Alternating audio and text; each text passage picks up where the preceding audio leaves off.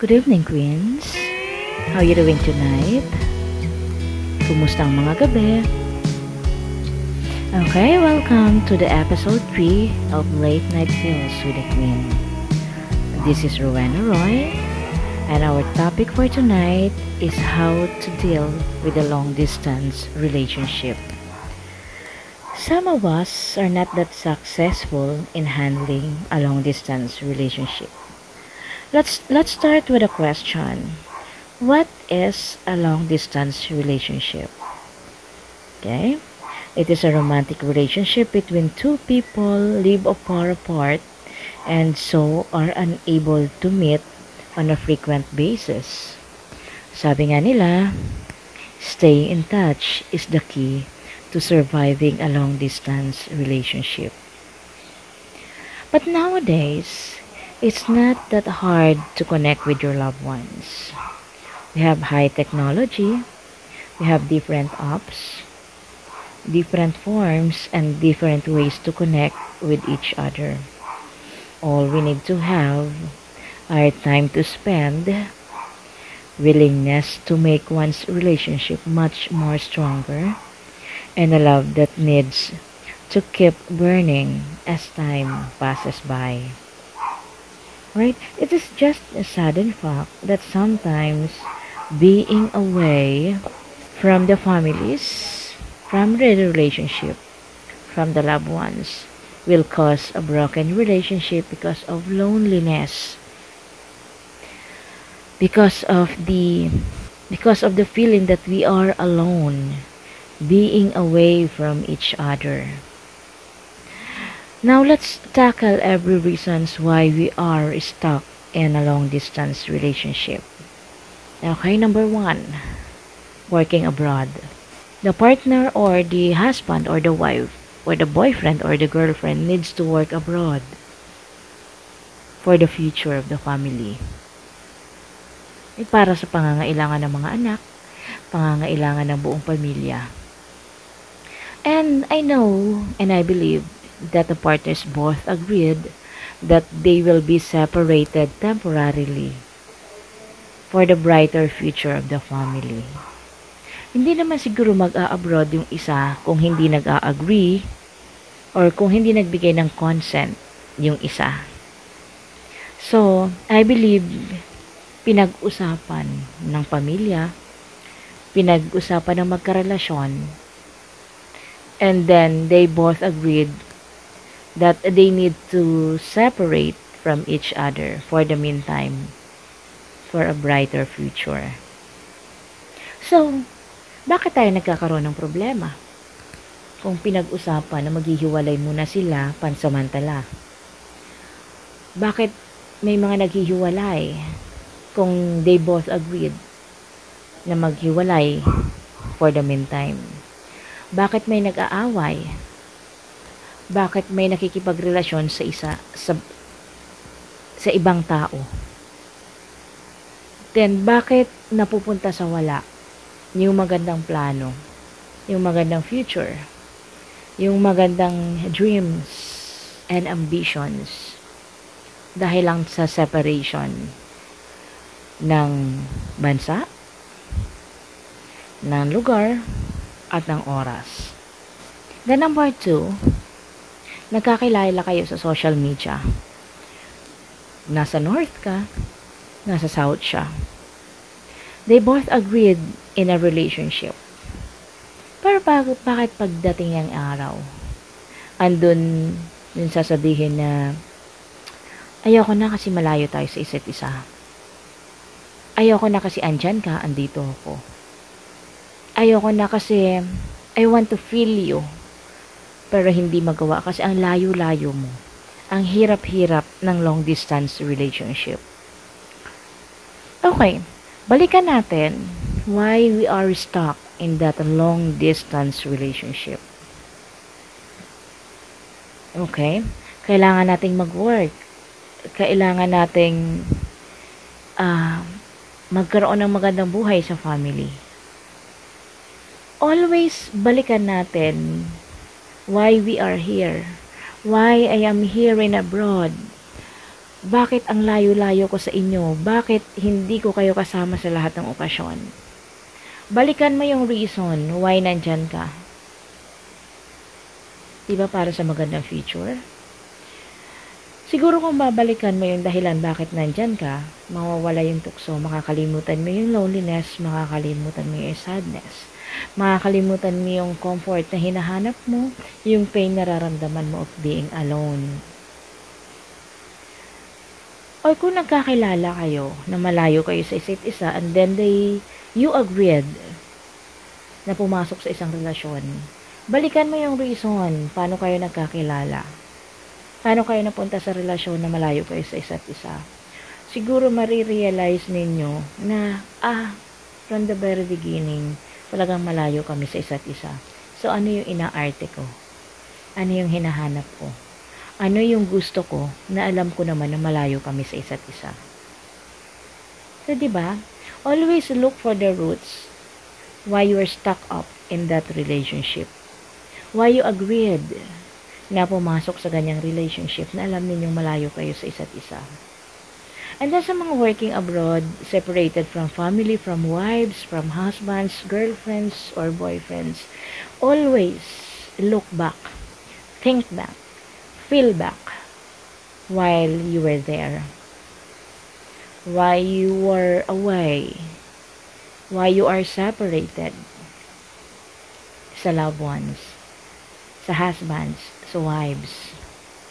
Diba? Huwag ninyong gawing reason na nalulungkot ka dahil malayo ka sa asawa mo, malayo ka sa girlfriend mo, malayo ka sa boyfriend mo, malayo ka sa family mo. Dahil kung anong nararamdaman mo, yun din ang nararamdaman ng iniwan mo. Huwag mong gawing dahilan na nag-iisa ka, naghahanap ka ng comfort na nasa malayong lugar ka. Dahil yung iniwan mo, naghahanap din ng comfort, nasa malayo rin sa'yo. Nasa ibang lugar din sa'yo. Huwag mo ring sabihin na nalulungkot ka, nangangailangan ka. Dahil yung iniwan mo, nangangailangan din. Nalulungkot din, naghahanap din. At huwag mo ring sabihin na kailangan mo ng mag-aalaga sa'yo dahil malayo ka sa family mo. Dahil yung iniwan mo, naghahanap din na mag-aalaga sa kanya dahil malayo ka rin sa kanya. So kung anong nararamdaman mo, nararamdaman din ang iniwan mo. Pareho lang kayong talo. Kasi naghahanap kayo sa bawat isa. Pero yung kung paghahanap ninyo ng comfort, paghahanap ninyo sa bawat isa, paghahanap ninyo ng love, ng care, ng mag-aalaga. Iniisip ninyo bakit kayo napunta sa ganyan. 101% sure, makakalimutan ninyo yung lungkot, makakalimutan mo yung pag-iisa, makakalimutan mo yung pains na wala sa'yong mag-aalaga kung magkakasakit ka. Dahil nandito kayo or nandyan ka dahil sa magandang future ng family mo. Dahil sa magandang pangarap na binuo ninyo bago kayo maghiwalay temporarily. Yun ang lagi niyong iisipin. Sa paghihiwalay ng magkarelasyon, sa paglalayo sa pamilya, sa paglalayo sa loved ones, lahat talo, walang panalo. All you need to do is to fight for the loneliness, to fight for the sadness, to fight for being alone, for being away from the family. Kasi, temporarily lang yan. After 2 years, after 5 years, babalik ka na may magandang future sa pamilyang iniwan mo, sa mahal na iniwan mo. Okay? Doon ninyo buuin at lasapin, punuan yung mga kulang na nawala sa inyo. Mas masarap mabuo ang pamilya na may magandang future na maibibigay sa bawat isa. Mahirap yung may pera ka nga, nakuha mo yung pangarap mo, pero mag-isa ka na lang na uuwi sa Pilipinas. Hindi mo na mababalikan ang pamilya mo, ang anak mo, ang mahal mo, dahil natukso ka na. Umalis ka ng buo, umuwi ka ng wasak. It's your choice. Ano yung gusto mo? Yung malungkot ka pansamantala, pero may mauuwian ka at magiging buo ka at masaya. O yung pupunuan mo yung kalungkutan mo sa ibang bansa, pero uuwi kang wasak at hindi buo ang pamilya. Di ba ang sakit-sakit nun? So, kailangan mo lang maging matatag. It's always two to tango. Hindi pwedeng isa lang yung nag-work para mas maging matatag ang relasyon. Hindi pwedeng isa lang ang nagpapasaya sa'yo. Hindi pwedeng isa lang ang gumagawa ng paraan para malampasan ang mga pagsubok na dumarating sa long distance relationship. Kailangan dalawa kayong willing na maging mas matatag, maging mas malawak pa, at mas maging malaki pa yung love ninyo sa bawat isa. Always look back why you started, why you were there, why you are suffering from loneliness, from pains of being alone. Always look back, think back, and then pray hard. Kasi yun lang yung pwede nating panghawakan. I have a story to tell, to share something from you guys. I have a very good friend of mine, a good soul, a loving person. She is in a relationship with her boyfriend for 5 years. Challenges, sharing love, laughter, dreams, ambitions, sharing pains, sharing struggles. And then nalampasan nila yon. And then they created a beautiful memory of 5 years.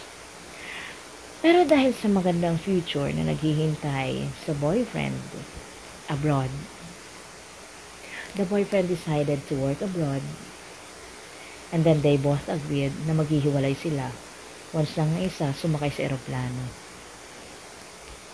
It doesn't make sense for me na bakit kailangan nyo maghiwalay dahil lang aalis yung isa sa inyo. Until now, hindi ko maintindihan yung reasons why. Isa lang ang tumatak sa utak ko. Maghihiwalay kayo kapag umalis yung isa sa inyo kasi hindi ninyo kilala yung sarili ninyo kung hanggang saan nyo kayang labanan yung tukso na wala dito yung partner mo. Second, love is not just enough to make that love stronger kapag malayo sa isa't isa.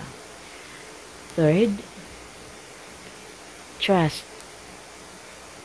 Okay?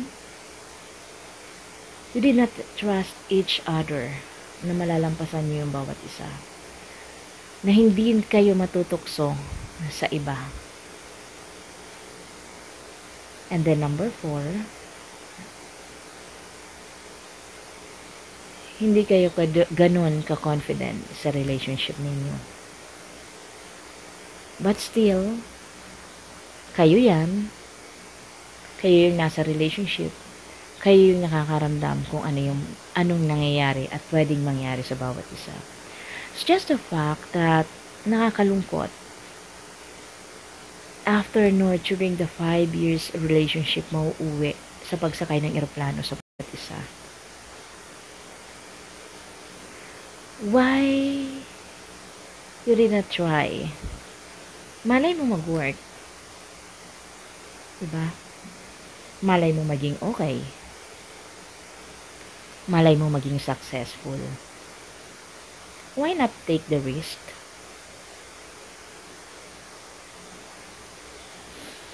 Okay, another story. Failure long distance relationship.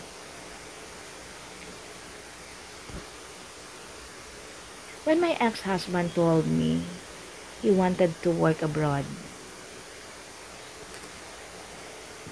then I agreed for the future of the kids.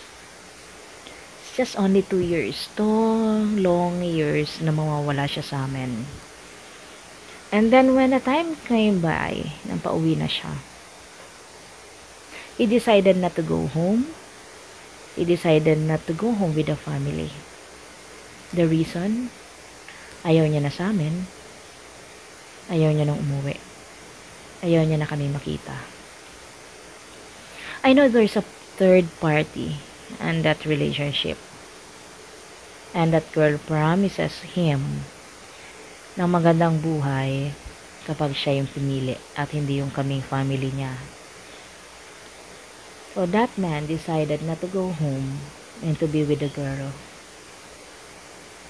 But I told him, if you wanted to be separated from me, you need to go home and talk. Sabi ko, niligawan mo ako ng maayos.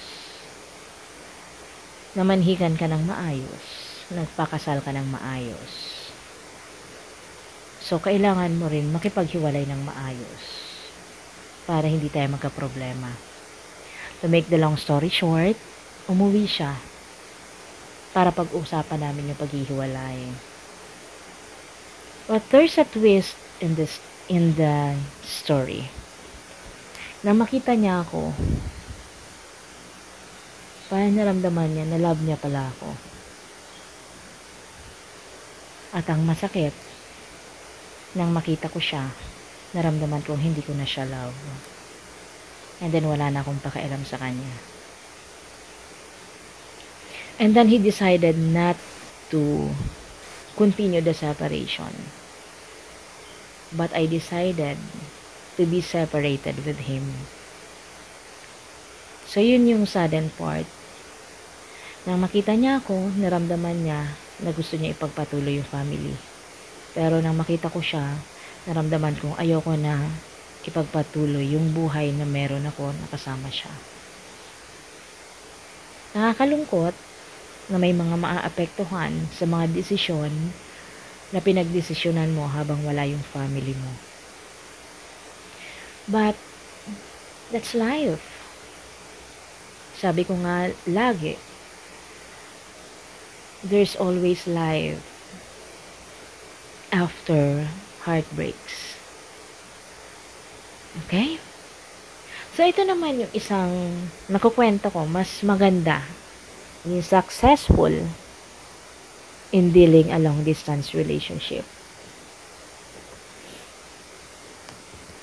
So, yung Mr. laging wala, laging nasa abroad, every 2 years umuwi, just to spend the 2 months for the family. But, both husbands and wives decided to make the love stronger kahit nasa malayo siya. Nag-e-effort ang bawat isa, nagtutulungan ang bawat isa, and then they pray harder and harder every time, every day, just to make that relationship stronger, na mas malayo sa tukso ang bawat isa. And then they are successful in doing that. Now they are just nilalasap lang nila yung buhay na meron sila. Magkasama na sila ngayon, malalaki yung mga anak.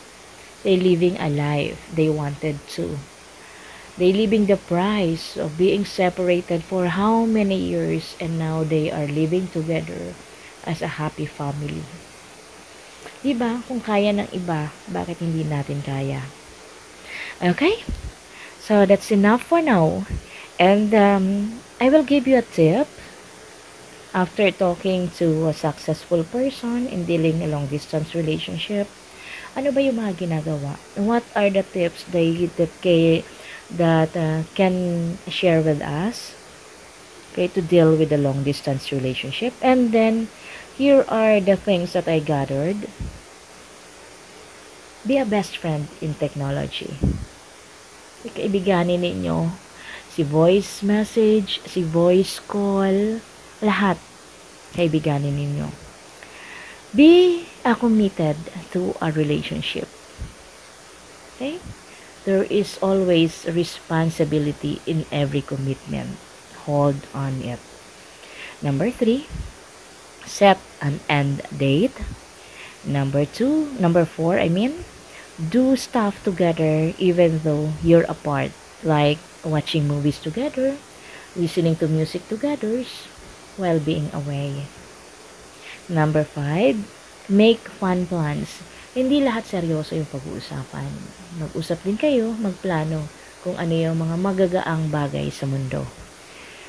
Number 6, be confident in your relationship. And then number 7, stick to a schedule. Like for example, may schedule kayo movie date every Saturday night, listening to music every Sunday morning, stick to it. Always make time. Always make those times important to you. Wala kang ibang gagawin every Sunday morning kundi makinig ng music with your wife, with your family, with your girlfriend, with your boyfriend. Always stick to the date that you will watch movies every Saturday night with your family, with your girlfriend, with your wives, with your husbands. Okay? And then, I prepared the survival tips for long-distance relationship. Alright, number 1, discuss together with the level of commitment to each other and then to the relationship. Gaano katatag, gaano kalalim ang relasyon ninyo sa bawat isa. And then number 2, avoid jealousy and be trusting. Iwasan yung bakit online ka, bakit naka-green ka while you were not chatting with me. Mga ganon, kakairita. Under number 3, check in and catch up with each other every day.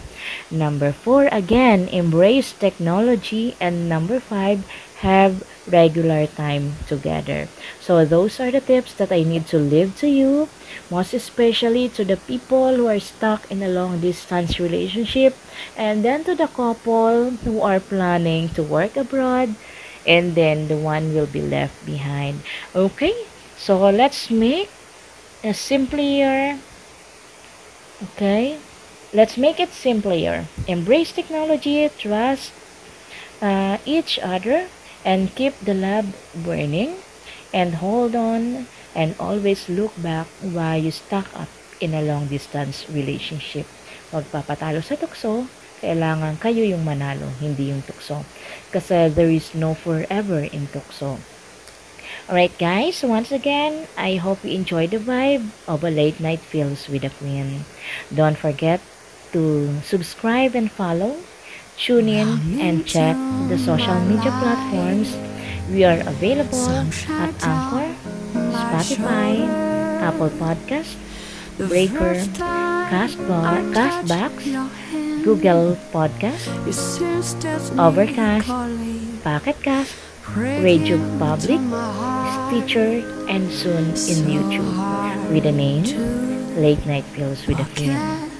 Right, once again, this is your queen, leaving you a very good night and a sweetest dream. Tune in for the next episode, episode 4, How to Be a Successful Single Man. Once again, this is your queen. Good night. Love you means you hold